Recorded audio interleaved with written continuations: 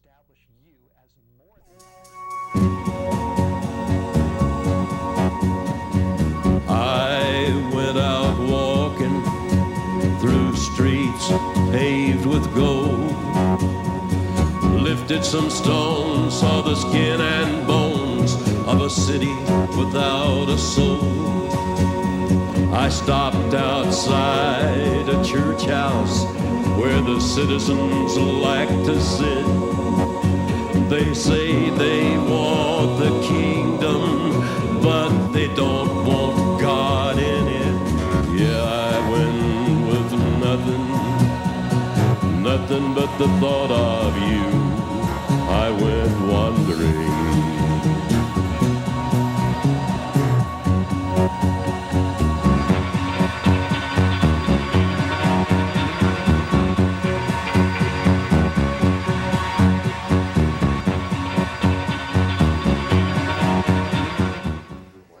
Live from the Mecca of Mormonism, Salt Lake City, Utah. This is Heart of the Matter, where Mormonism meets biblical Christianity face to face. If you have family or friends who can't watch Heart of the Matter live on television, they can go to www.hotm.tv and watch it streaming from anywhere in the world. I Was a Born Again Mormon, the book that sort of started it all. Manuscript available on PDF download. Go to that same website. Actually, go to bornagainmormon.com and you click on download and it prints and you have it right in your hands within minutes. Every week of every month throughout the year, we meet for Bible studies, both at the U of U and Utah State. You can go to www.calvarycampus.com for more information. This week at Utah State, they're not meeting, just to let those people up there know. Because of Easter and some things happening there. But we are meeting at the U of U, Easter or not. And hey, beginning Sunday, April 4th, this coming Sunday, KUTR, The Truth, AM 820, will be airing Heart of the Matter replays from 1 to 2 p.m. every afternoon. So instead of sitting on the couch eating potato chips and watching some boring game on television, sit on the couch, eat potato chips, and listen to a boring rebroadcast of me. Not really. KTR, The Truth, they play great stuff. AM 820 every Sunday afternoon from 1 to 2 p.m. And where this week's episode will be rebroadcast. Well, come on over, my friends. Over the years, you have met most of my family members. And scoot in closer. In fact, maybe one of you stand right here. And Nicholas, come on. Yeah, can we pick him up on one? Oh, there it is. All right, there you are. They don't do that for me. You're beautiful. Thank you. I tried. No, I'm just kidding. I want to introduce you to my eldest daughter, Mallory. You've met her once before, years ago, and her husband, Nicholas. Now, Nicholas is from Sweden, and Mallory and he reside in really close, near a forest by the sea over there. And in July, they're due to have their first child, which is going to make me a grandfather. So words cannot describe the joy I felt when I heard this news.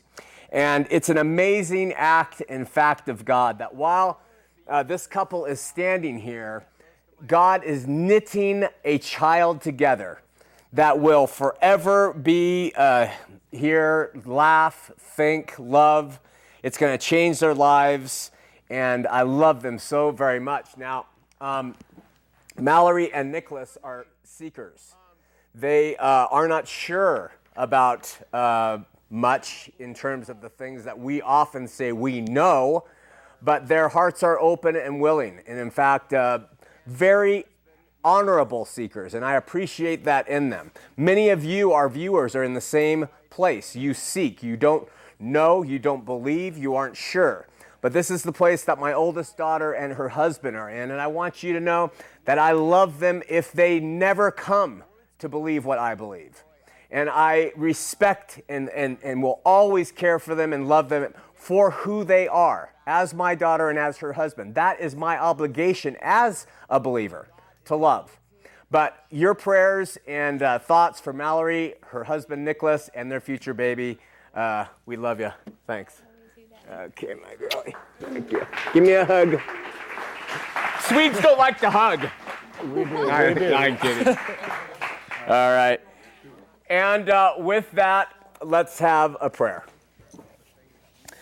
God of heaven, we thank you and love you and appreciate all you do. And so we pray you'll be with us tonight. Be with our audience wherever they may be. Our studio audience, our technical staff, our volunteers. Be with me that I will say what you want me to say in a way that you want me to say it. And that our hearts and minds and eyes will be open to what you want us to know. In Jesus' name we pray. Amen. So when it comes to our topic for tonight, which is church, there are a few angles people take. I can think of about 5. The first one is that all churches, some people will say all churches, all religions are good, all are true, all are equally correct. This opinion says that we all worship the same God, and we ought to all be able to approach him in any way we please, and that would be acceptable.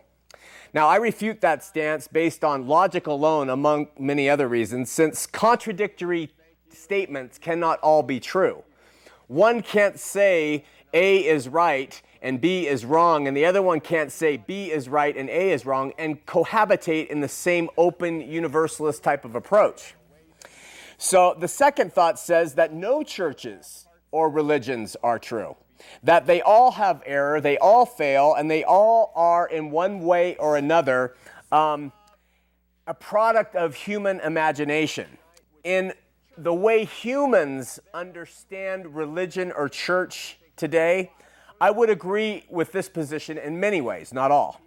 The third position says that there is one single true church or religion on the face of this earth, and it is defined by buildings and leaders and doctrines and practices and rites and rituals, and that are all singularly stamped as approved by God.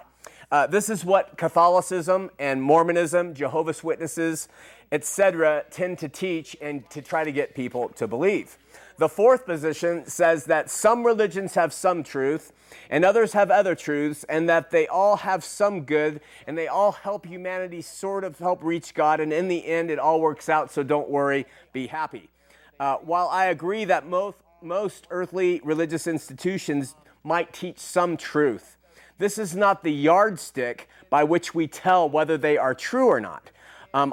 Some truth is not what I want to spend my life learning. I want to personally learn the truth. The fifth attitude, which I wholly embrace, redefines the human idea of church altogether. Now, certainly in the Bible, church in the New Testament does mean a gathering of believers. It means it both in a communal area sense, a geographical sense. It can mean in a home. It isn't limited to the number of people or anything like that. But the word ecclesia is used to define a group or gathering of people like we do on Sundays. But where we might use the term church to describe a place where people physically meet with like-minded believers, the truest sense of the church on earth is not defined by earthly memberships, dress codes, or cement and mortar buildings, but by people who are united in their faith, belief, and allegiance to God through Christ.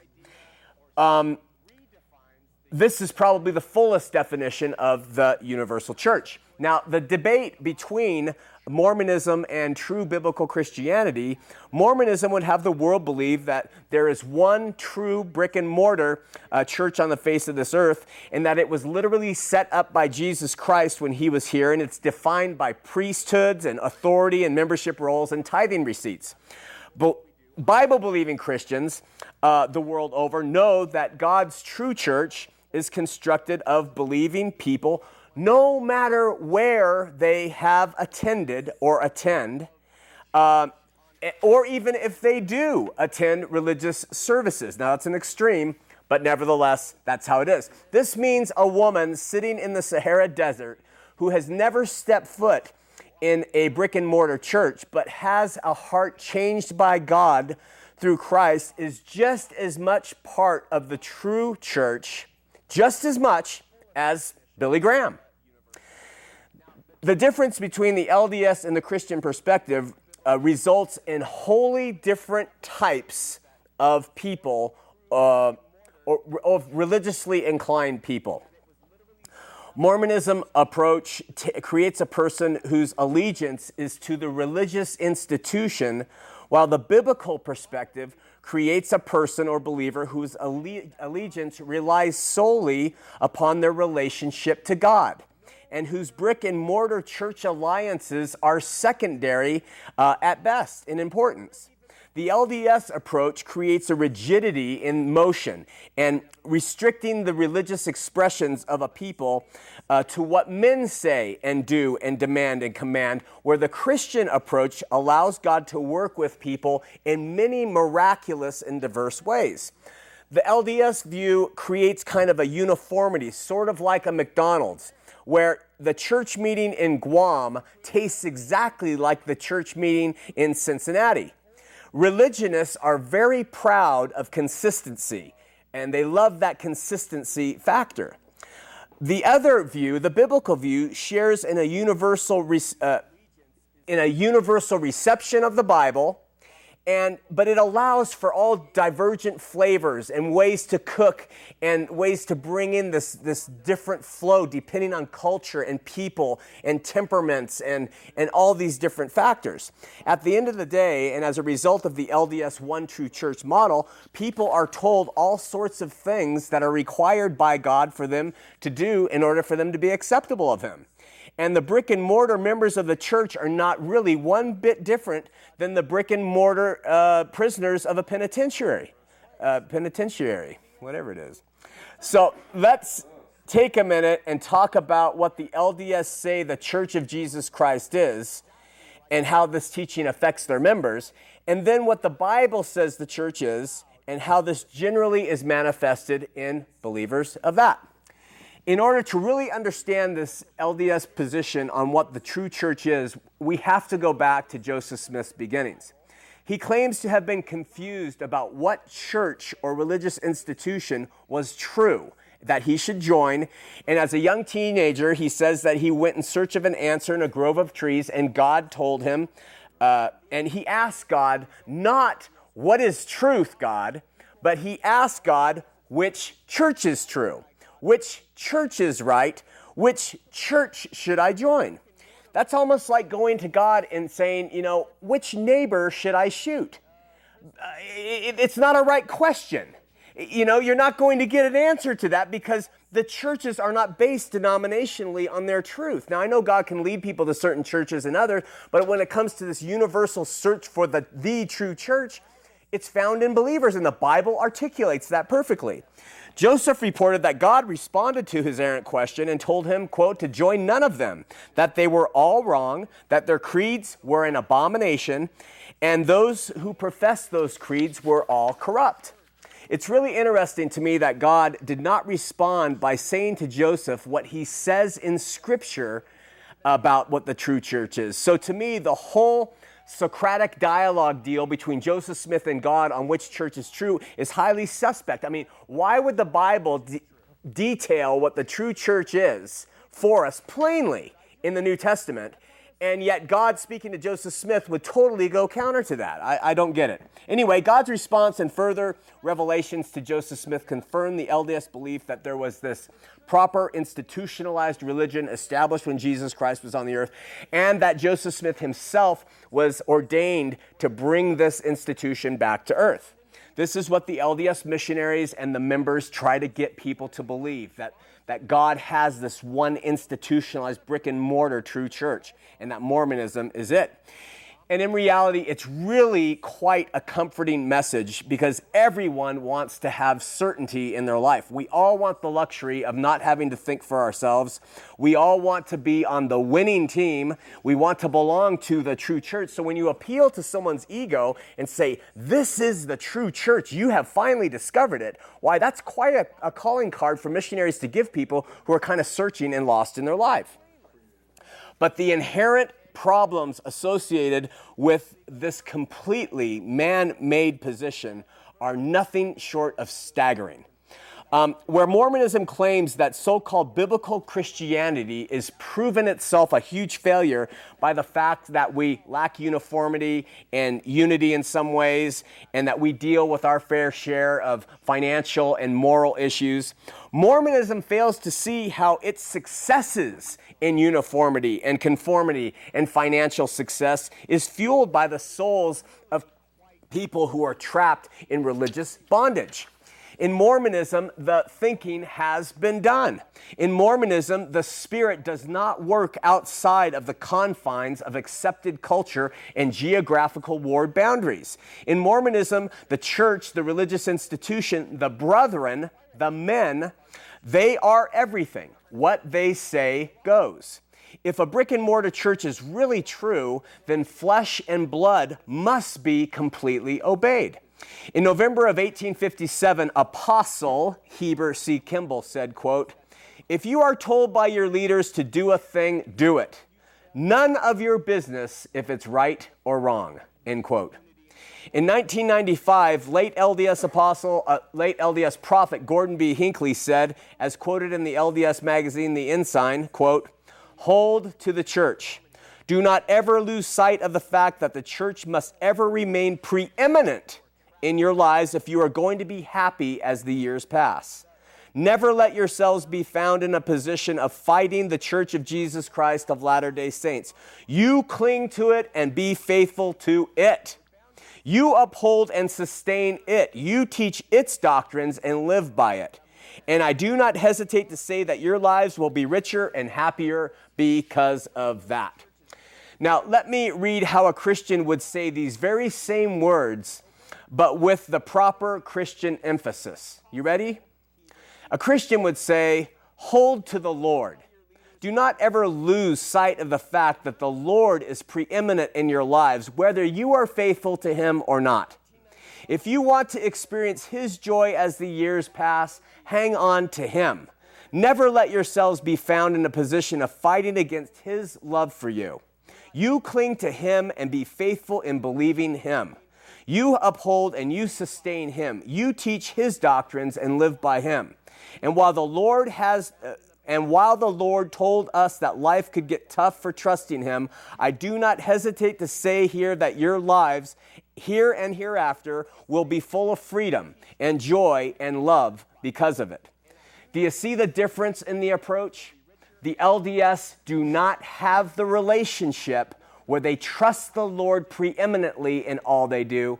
They are told over and over again, put your trust in the brick and mortar, in the men behind it, okay? Within Mormonism, everything, and I mean everything, is about the church. LDS prophet Harold B. Lee said regarding Mormonism and the men who run it, quote, "Your safety and ours depends on whether or not we follow the ones whom the Lord has placed to preside over His church. He knows who He wants to preside over His church, and He will make no mistake. The Lord chooses whom He wants to preside over His church, and He will make no mistake." There's that lulling, repetitive, mesmerizing talk that they tend to do. The Lord doesn't do things by accident. Let's keep our eyes on the cross? No. On Jesus? No. Let's keep our eyes on the president of the church. Eternal safety and salvation is also tied to everything the church requires that you do. LDS Apostle Bruce R. McConkie said, "Salvation comes by obedience to the whole of the gospel law," meaning what he was saying. And then McConkie quotes Joseph Smith, who said, "Any person who is exalted to the highest mansion has to abide the celestial law and the whole law too." This statement from Joseph Smith caused Bruce R. McConkie, the apostle, to say this: "Thus a man may be damned for a single sin. There is no respite of peace for these people." People ask, why do we do this show? To free them from this type of institutionalized spiritual bondage which it just pours out over them and they don't even know it. When people allow a brick and mortar church to be the end of their salvation, the institution owns them wholly. And Mormonism just keeps piling the requirements on and on and on. Spencer W. Kimball, supposed prophet of the LDS Church during my youth, said of the Mormon priesthood, which is only available through the Mormon Church, quote, "Men require priesthood for exaltation. No man will ever reach godhood who does not hold to the LDS priesthood. You have to be a member of a higher priesthood, an elder 70 or high priest, and today is the day to get it and magnify it." So LDS Apostle Heber C. Kimball said, "Do what your leaders tell you to do, whether it's right or wrong." LDS prophet Harold B. Lee said, "Our very own safety and security relies on whether we follow the men of the church." Mormon prophet Gordon B. Hinckley said, "Hold to the church. Do not ever lose sight of the fact that the church will ever remain preeminent in your lives if you want to be happy as the years pass." Apostle McConkie said, quote, that a man may be damned for committing a single sin against the LDS laws. And LDS prophet Spencer W. Kimball said, quote, "Men require the LDS priesthood for exaltation," but they don't stop there. LDS Apostle McConkie also tied salvation to going to the LDS temple, which is only available to members of the LDS Church. In his book, The Mortal Messiah, he wrote, quote, "With temples, men can be exalted. Without them, there is no exaltation," end quote. Brigham Young taught that salvation is available only to people who have a spouse eternally by their side. And of course, a spouse can only be eternally by your side if you go to the LDS-owned temples and get in by the approval of the LDS men. This is what Young spouted. He said, quote, "If a man wishes to be saved, he cannot be saved without a woman by his side." LDS leaders have gone so far as to tie salvation to accepting the LDS Church and the founder of its faith, saying, quote, "I know that Joseph Smith is a prophet of God, and this is his gospel of salvation. If you do not believe it, you will be damned, every one of you." That's in Journal of Discourses. Listen, bringing the whole thing home in one foundational point, the founder of Mormonism, Joseph Smith himself, summarizes his own contribution to this system of religion that he came up with by saying this, as found in History of the Church 6:408 through 409. You might have heard this before. Listen closely to what he said of himself. Quote, "I have more to boast of than ever any man had. I am the only man that has ever been able to keep a whole church together since the days of Adam. A large majority of the whole have stood by me. Neither Paul, John, Peter, nor Jesus ever did it. I boast that no man ever did a work such as I." That's a quote from the founder of this religion and this church. This is where all Latter-day Saints' allegiance truly lie, my friends, upon Joseph Smith, upon his person, his visions, his dreams, and his religious superstructure institution that he said must be fully embraced in order for people to be acceptable of God. But what does the Word of God say about his church? First of all, the church is a spiritual body consisting of all true believers from wherever they may hail. Isn't that liberating? Because it is an invisible church, there are a number of illustrations that the Word uses. There are probably more than illustrations, actually, to help us understand the church. One, they call the church the body of Christ, okay? They also call it the bride of Christ. And there's also some reference, even though it's really talking about the temple, but it is talking about the temple, a building, and the building being created fitly, jointly put together by believers.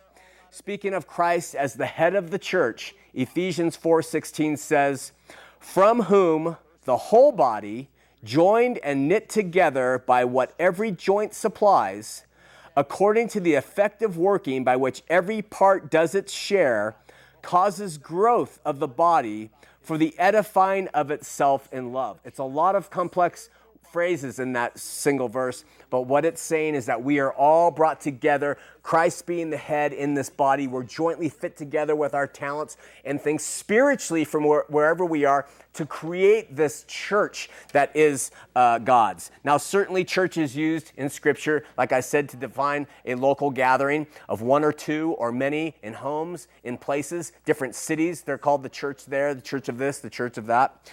But why do I call the true church the invisible church? There's several reasons.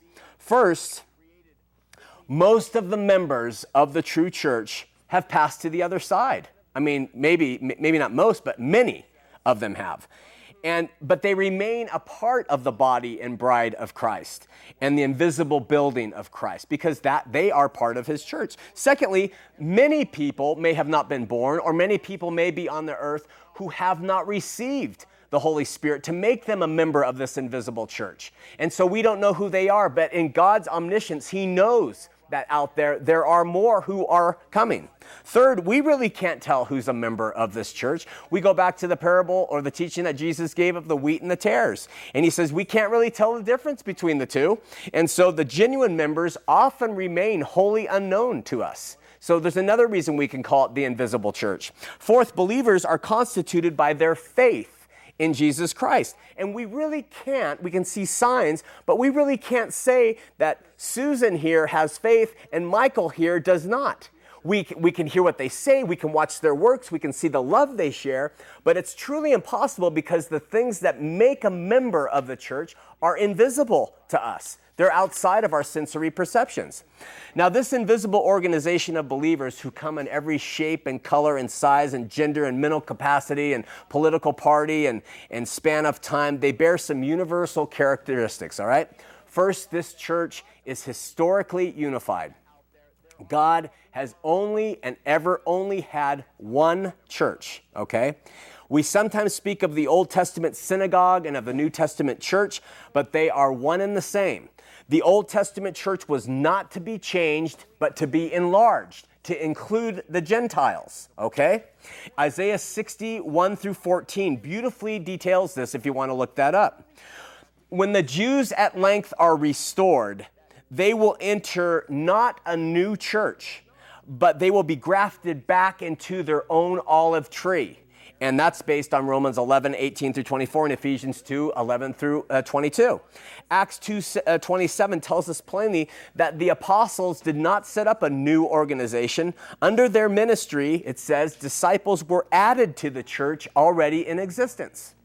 In fact, if you want to know something really radical, and we might get some writings on this, but I find this extremely believable, the 3,000 Jewish souls who received Christ at the day of Pentecost when Peter was speaking to them, they were already members of the church. The church was already theirs. It says they were added to. It doesn't say those souls were saved. There's a slight difference there, and I don't want to get too technical, but this is just showing this has been one church, and there's going to be a grafting in. Bottom line, there has, is, and only ever will be one church of God, one body of Christ. Second, as we have said, God's church is universal. It is the Catholic Church. Now, that I don't mean it's the Catholic Church proper today. Catholic is a word for universal, and it's the universal church. That's what that word Catholic means. And it's not confined, as we said, to any country or origin, and it doesn't have any headquarters here on earth. Its head is in heaven. Finally, the church has the big words perpetuity. It continues on and on. It will continue throughout the ages and to the end of the world. It will never be destroyed. The gates of hell have not prevailed against it, and it's an everlasting kingdom. And we're going to talk more about that when we talk about the LDS errant view of the need for a restoration.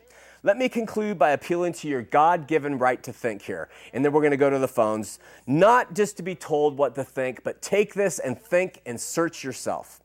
And then let me appeal by talking to you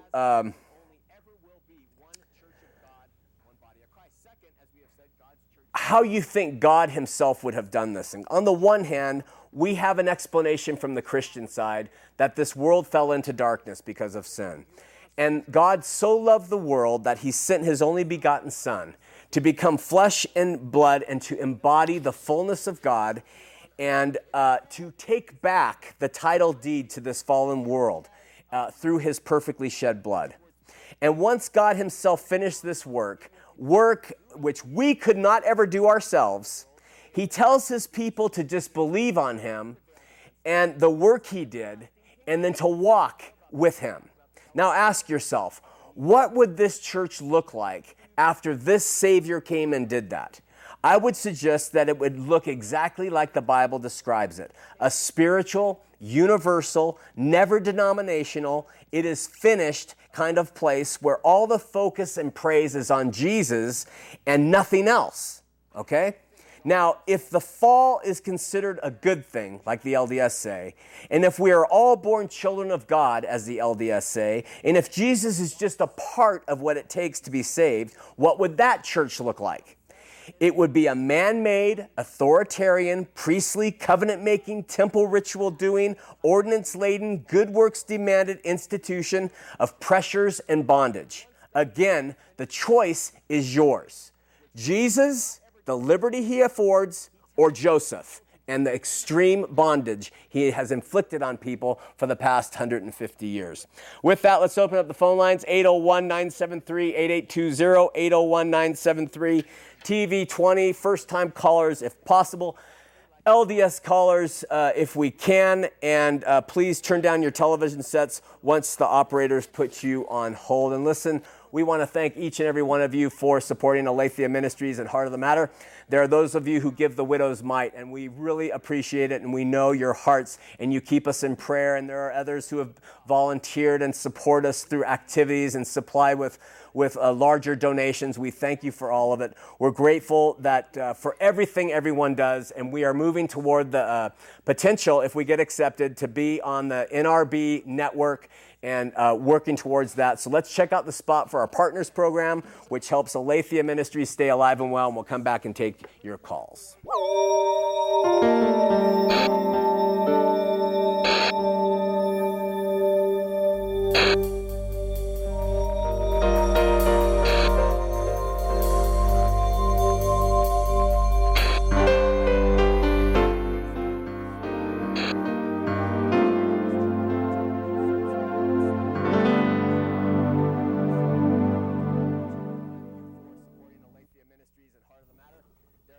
You are watching Heart of the Matter, a live weekly television program right here from the Mecca of Mormonism. We've been on the air for almost 4 years now. Now, we're a tax-exempt corporation, and we survive solely on your financial support. There are 2 ways that you can help support this ministry financially: through the mail or through the internet. Now, some people give as they can, and everything is a great blessing to us. We are so grateful for the support people have given over the years.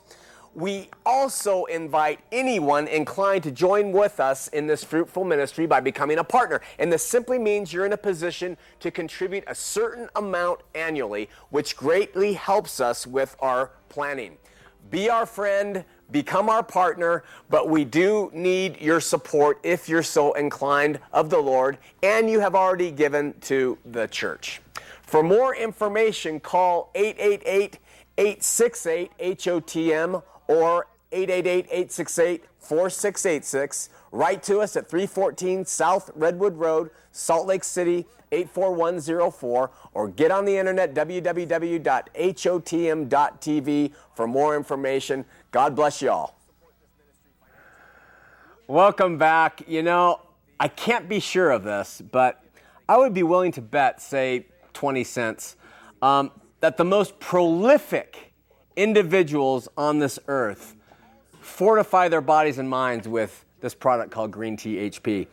I mean, certainly Arnold Schwarzenegger, Governor of California, must have a glass of Green Tea HP every now and then. I don't know it, but I would be willing. Tiger Woods, maybe not Tiger Woods, but then again, maybe. We don't know.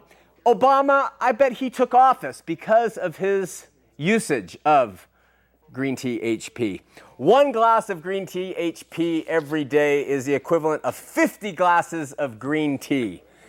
And that's power, my sisters and brothers. It makes you strong. So anyway, I can't confirm this, but I have the sneaking suspicion, too, that these prolific people actually get their Green Tea HP from Dave at the Grand Teton Mall in Idaho, his little kiosk there, or by calling him with that number that's right there on your screen. I drink it. Maybe other people should drink it, too. Call Dave and get the power and energy I'm sure all the world leaders get from Dave's Green Tea HP. Numbers on the screen. Hey, we are going to go to Charles in West Valley City. Dennis is coming up, but a couple things in terms of emails.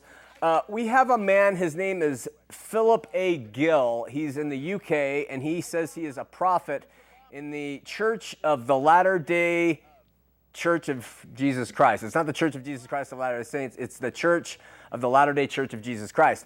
And he has translated a book called the Book of Jeranak, and he says it's equivalent with the Book of Mormon. And so we have dialogue back and forth, and they are preparing a video that we're going to show, a short video here, and he's going to answer the questions about why he is a prophet. He was raised LDS, went on a Mormon mission and everything else. And we asked him about being a prophet and if he receives revelation and about the Book of Jeranak. And so stay tuned for that. That's coming up in the next few weeks when we hear about this other man who claims to have been a prophet, claims to be a prophet in an LDS church in the UK and is starting his own section, believes that the Book of Jeranak is the continuation of the Book of Mormon. Stephen asks, hi Sean, I just wanted to encourage you by telling you your ministry is far-reaching. I live in a small town in Oxfordshire, England called Wantage. I watch your show when I call on your website, and I just want to say the blessing is 1,000 miles away. So, Steve, we are glad you're watching out there in Wantage. And then Stephen Dunn asks, I am thankful for your show, but I must confess my heart sinks sometimes when you miss a question, meaning I miss an opportunity to say it. This has happened twice while recently listening to past shows. And I just want to assure you, Steve, that I'm going to miss a lot. And we just do the best we can. There are people far more superior in their knowledge, in their ability to deliver whatever it is, information, but we just kind of go and we do our best. And I think that's really the point of it, right? That God will take us as we are, and He'll use you in whatever capacity you're willing to be used. And it's not going to be perfect, but it works. Let's try Charlie in West Valley, Utah.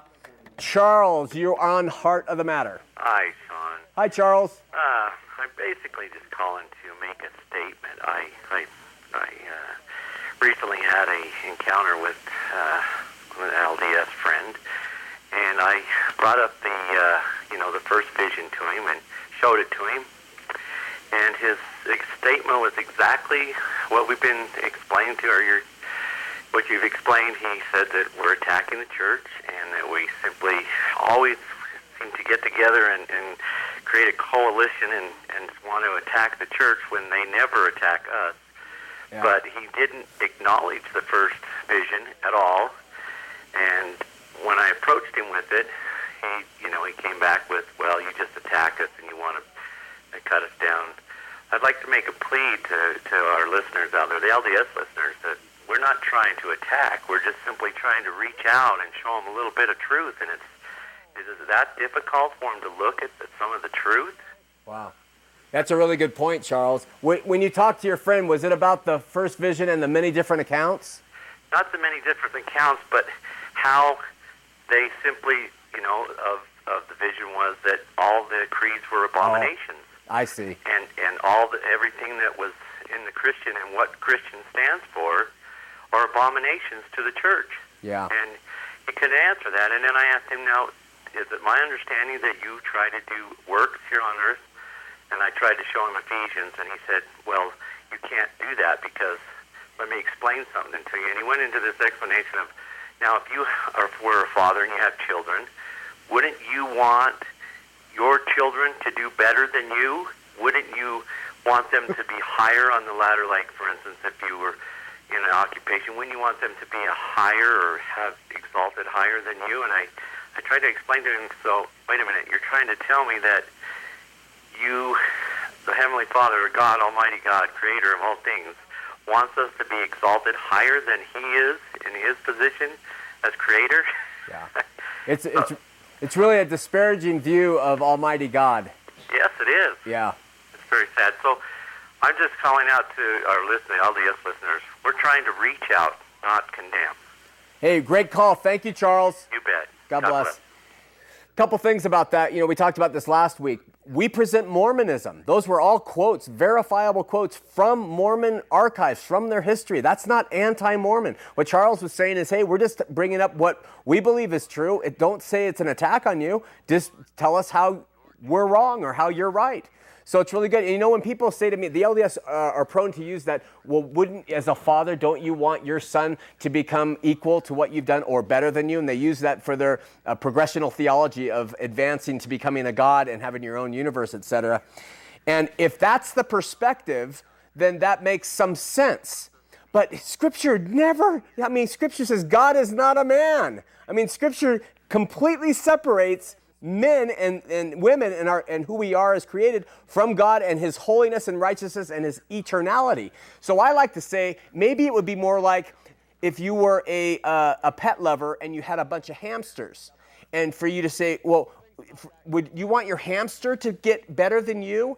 Do you want your hamster to grow up and rise above the level that you are? And the thing is, no. You love your hamster, you feed your hamster, you give him the wheel to run on, but you don't want the hamster to become better than you. It's not going to run your company or drive your kids to school. And that's a really bad comparison of the difference between man and God, because we are far less. Didn't David say I'm a worm? Or was that Isaiah? We are so much less than God, and yet they have this anthropomorphic, God was once a man view of him, and so all respect is lost.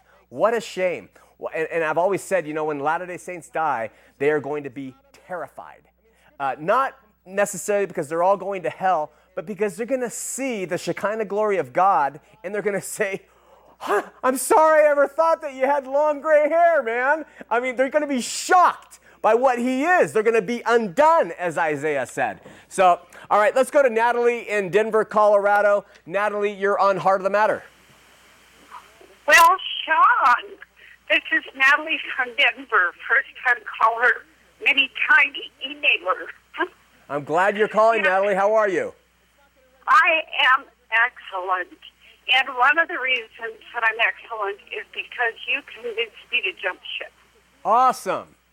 You're getting applause. Or maybe I'm getting applause.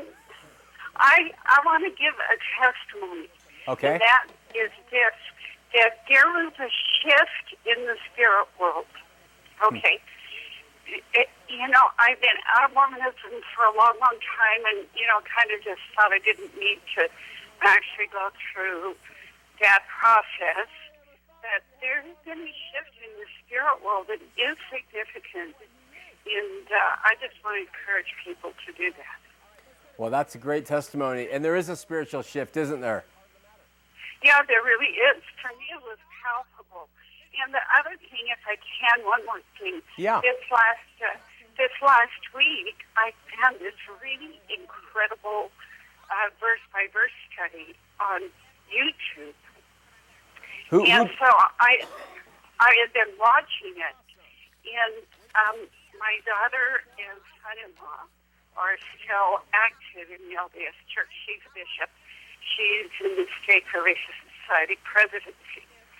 And so, we were just talking, and I said, man, I just ran across this phenomenal Bible study. And she said, Mom, don't even say anything about that.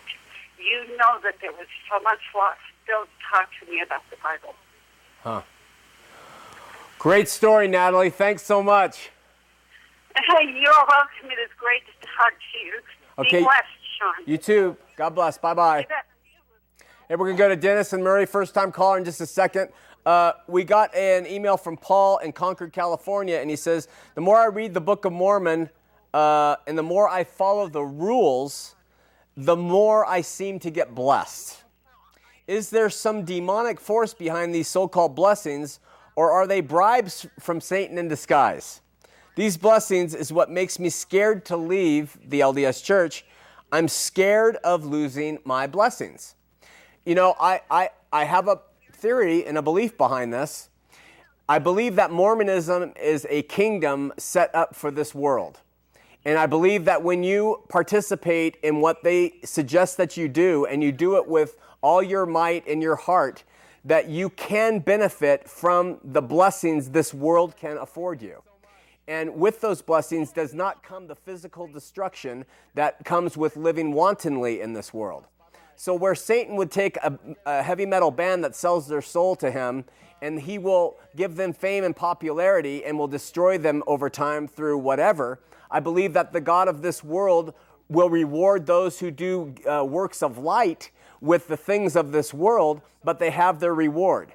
So Gordon B. Hinckley, in a quote I read just a minute ago, said, if you want happiness in this life, do not waver from your dedication to the church. They call Provo area Happy Valley. Of course, it's probably happy because of the Prozac use, but nevertheless, they call it Happy Valley. And so there is something to being part of a system like that. I would imagine that members of the Third Reich, the blonde-haired, blue-eyed men in brown and green, were very happy with coming home to their orderly houses. I believe that there is happiness towards doing many of the things the LDS say as a reward for goodness. But you have your reward. It's really interesting that the opposite is true within Christianity, that Christ said, if you follow me, you can expect to be persecuted. You are going to be not part of this world, and it's going to hate you. So the gospel, if you read through, you do not find this stick to it and be happy and blessed theology that comes with Mormonism. So I think you're onto something, Paul. I mean, it's the same thing as a member of the mafia who's afraid to leave it. Because, hey, it's a good life. We get all the best meat and the nicest cars. Or like the guy in the picture of Dorian Gray. He gets to keep his looks. But and he's afraid to turn it in because all the ugliness will come back upon him. I think there is something to that. And some of you LDS might need to consider that as well. We're going to Dennis in Murray, Utah. First-time caller. Dennis, you're on Heart of the Matter. Hello, Sean. This is Dennis Espinoza. Hello, Dennis. How are you? Oh, pretty good. Yourself? I'm doing fine. Had some major surgery, but we're doing okay. Well, I wanted to say that I appreciate that your calling is to point out the differences between Mormonism and biblical Christianity. And I appreciate that you're calling. I find it unfortunate that there's not a similar voice because in structured Christianity, as I found it in Utah, a lot of your same criticisms apply to the structured Christian church. In terms of what? Well, to give you an example, the Mormons have a formalized priesthood, and because of sort of the kingdom building of that I see in churches and the hard vertical structure, it tends to minimize the priesthood of every believer, and there ends up being haves and so-called haves and have-nots spiritually, which is artificial really, and there ends up being a sort of a pseudo priesthood even though it doesn't have a formal name. That's a lot of words to tie what you see maybe in a local church who might have a top-heavy, authoritative hand on their congregates to the LDS church and their priesthood authority. I don't see that commonality with the churches in Utah. I see a lot of autonomy. I see a lot of freedom in many Christian churches here in the state.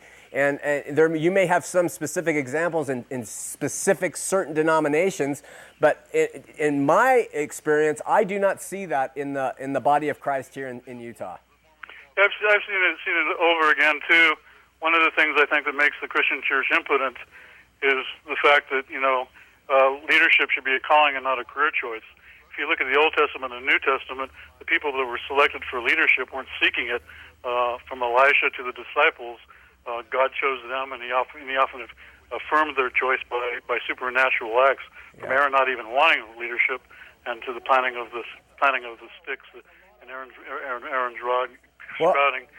Having said that, Dennis, it's funny because I've been here in the state for a while now, and the pastors I meet, this is one of the most difficult states to do Christian work in my opinion. And these guys, they are not in it as a career choice. They're in it because they were called. And you don't step to that pulpit because it's a career choice of poverty and struggling and having people whine on your shoulder all day long. So I think you're being a little hard. I think maybe you're a little bit cynical because maybe you've been overlooked. Maybe you haven't been called to positions you want. And you feel overlooked, and you think that these men don't belong doing what they do. But I think you're doing a disservice. I mean, I can see pointing out facts of how things go. But to specifically label Utah as a place where there is a priesthood existing that's similar to the LDS is wholly faulty. Sorry, my friend. I don't really believe so, and there's plenty of opportunities to do Christian work and feed the hungry. Well, I hope you're doing it. Thanks so much. Take care. Bye-bye. We're going to Stephen in Australia. First-time caller. Stephen in Australia. How you doing? Hey, I'm doing very well, thanks. I'm so glad to be on the air. Oh, we're really glad to have you. You're our first Australian. Oh, brilliant. And I'm only here because I'm married in Australia, and I'm actually secretly an American. Oh. But, I've got residency, so I'm kind of legit. You're kind of Australian. Yeah. I was about to say, Stephen, I'll bet you're really handsome, because the women and men in Australia are very handsome people, but now I'm not going to say that. Well, you can say that my wife's pretty. Okay, your wife, okay. I'm sure. Yes. All right. Well, hey, I'm calling to say I'm a huge fan of your show. I'm meeting with some Mormon missionaries in the near future, or I have been meeting with them, and I'm going to meet with them on Thursday. And I have been I wish that this show would have like a standard list of responses to all the standard questions, because there's not a lot of originality I've noticed among the LDS. I've started studying it since the missionaries wanted to meet with me. Yeah. And I also wanted to suggest, a few weeks ago, maybe, you had a caller that said something along the lines of, you can't, just as you can't prove that Jesus performed any miracles, we can't prove that the Book of Mormon actually took place. And so we're on equal ground. Yeah. That drives me crazy, because there are actually rabbis who said that Jesus performed magic miracles by dark arts. So they hated Jesus, and they still acknowledged that miracles took place. Yeah. They just questioned how it was that they took place. Are you finding, Stephen, in your dialogue with these missionaries that facts really don't matter? It's just polemics and an ability to debate and argue, and winning is more important than really being truthful?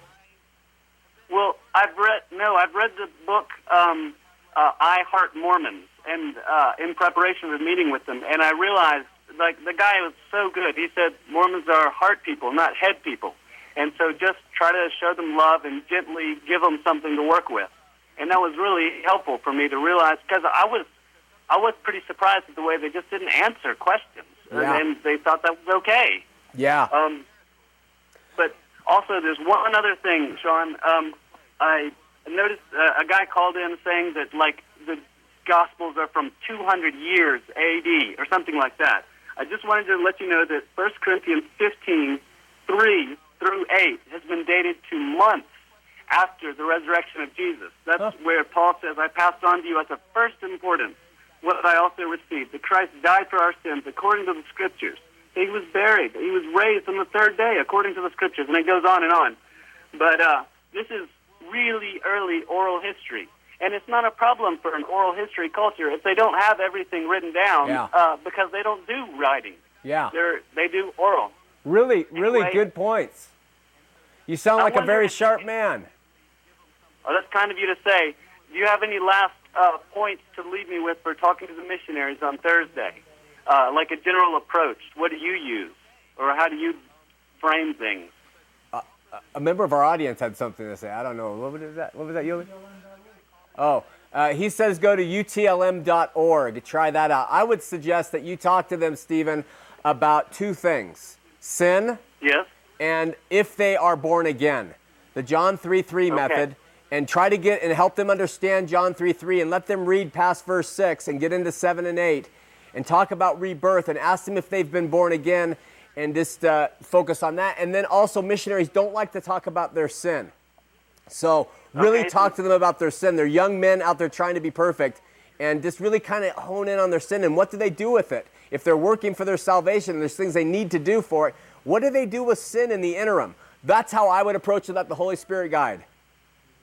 Okay, so John 3 through 8, and sin. Sin, yeah, definitely. Hey, Sean, thanks so much, and God bless in all your work. Thanks for watching, Stephen. Thanks for the great insights. Okay, have a good one. You too. Bye-bye. Bye. We're going to Ben in Salt Lake City. Ben is a first-time caller. Ben, you're on Heart of the Matter. Hey, Sean, how are you doing? I'm doing well. How are you? Good. Hey, I just had a question. Me and this girl were dating for 6 months, and she's LDS. And it came down to either me becoming LDS and getting married in the temple or breaking up, and I decided to break up. But I was curious, like, why do they get married in the temple if Mormons get divorces too, and it says about eternity and all this stuff? Like, what's the whole big idea behind that? And if someone is LDS and they don't get married in the temple, is that a big deal to them, or do they get prosecuted or whatever? Yeah, it's a big deal. Temple marriage is perhaps singularly the most important deal in the Mormon Church. Might even be more important than young men serving missions now. I mean, to get married in the temple, all the young women from a very young age are taught, that's their goal. Get married in the temple, get married in the temple. Keep yourself prepared and worthy to marry in the temple. And the reason they do that is because once you get to that place and you make all these covenants and you swear to start wearing these sacred undergarments every day of your life, and you and your spouse do all these rituals together, it's like you're at the point of no return. I mean, some spouses will walk away and say no more, but other ones are really tied then to the church. And then what happens is if one spouse diverts from what they promised in the temple, the other one is always asked, well, are you being worthy to your temple oaths and covenants? And they'll say in the interview, well, yes, I am. Well, you let your husband or you let your wife go that way, but you stay faithful. And so they're able, with that building and what they do in that, to at least keep some of the family together through this process. Doesn't always work, but it works much better at cementing people to the LDS church than to just say, oh, we do civil marriages in a chapel, come on and go on. So it is probably the focal point in the Mormon Church, temple marriage. Wow. And just real quick, if they say if you get married in the temple, you're married for eternity, right? Yeah. And does it say anything about that in the Bible? I mean, it says till death do us part, right? I mean, it says the opposite in the Bible. Jesus says those who are of this world marry and are given in marriage. Jesus said in marriage they are not given. I mean, in heaven they are not given in marriage. I mean, he says the opposite about what Joseph Smith said. Again, it's a choice for them to believe Joseph and his new revelations or to believe Jesus. Yeah. Yeah. Well, thanks a lot, man. I'm glad I didn't join that. That's all I have, Sean. Have a good day. Hey, Ben, you have no idea how glad you are you didn't join. Okay, good. I'm happy. Thanks for watching, my friend. Okay, see you, Sean. Bye-bye. We have Brandon from Provo, first-time caller. We're going to see what he's about. Brandon, we've only got a minute left. What's happening? Hello. Hey, Brandon, you're on the air. Hey, this is Harley O'Hurley. How are you doing? I'm doing well. How are you? Good. Are you up to speed on Lamanite DNA and mitochondrial DNA haplogroup X? A little bit. Go to Firm Foundation. You'll find out that there's corroboration for the Book of Mormon with the Hopewell Indians and the Mound Builders and haplogroup X. Haplogroup X, mitochondrial DNA, comes from the Near East and from Europe. So it's a Caucasian strain of mitochondrial DNA. You're using a lot of big words there for a Scottish man. Well, I'm an Irish Scottish man. Oh. Well, so you're saying that there is DNA evidence for the Book of Mormon? Yes, there is. Go to Firm Foundation. There is. Absolutely. You see, the anti-Mormons came out in about 2003 and said that haplogroups A, B, C, and D proved that Indians are Oriental, but a little later it came out that haplogroup X proves Caucasian. And the Mound Builders show a connection between Egypt and Hebraic origins of the Lamanites. All right, man. Thanks. Bye-bye. Hey, listen. What that is it's called a big red herring, talk over your head speech, sound official, use words we don't understand, make it sound like it's a really good deal, but I can bet you, I'll bet you 20 cents, it's absolutely untrue. I'll bet you 20 cents, absolutely untrue. In terms of verifying the authenticity of the Book of Mormon, see you next week here on Heart of the Matter.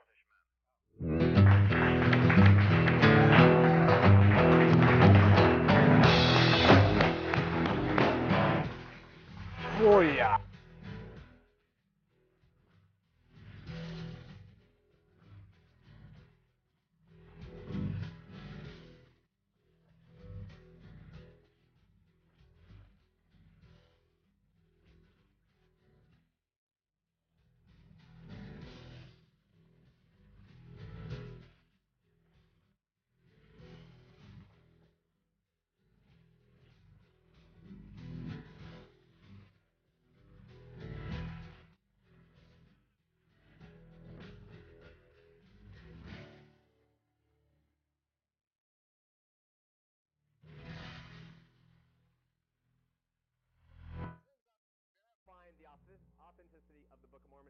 See you next week here on Heart of the Matter.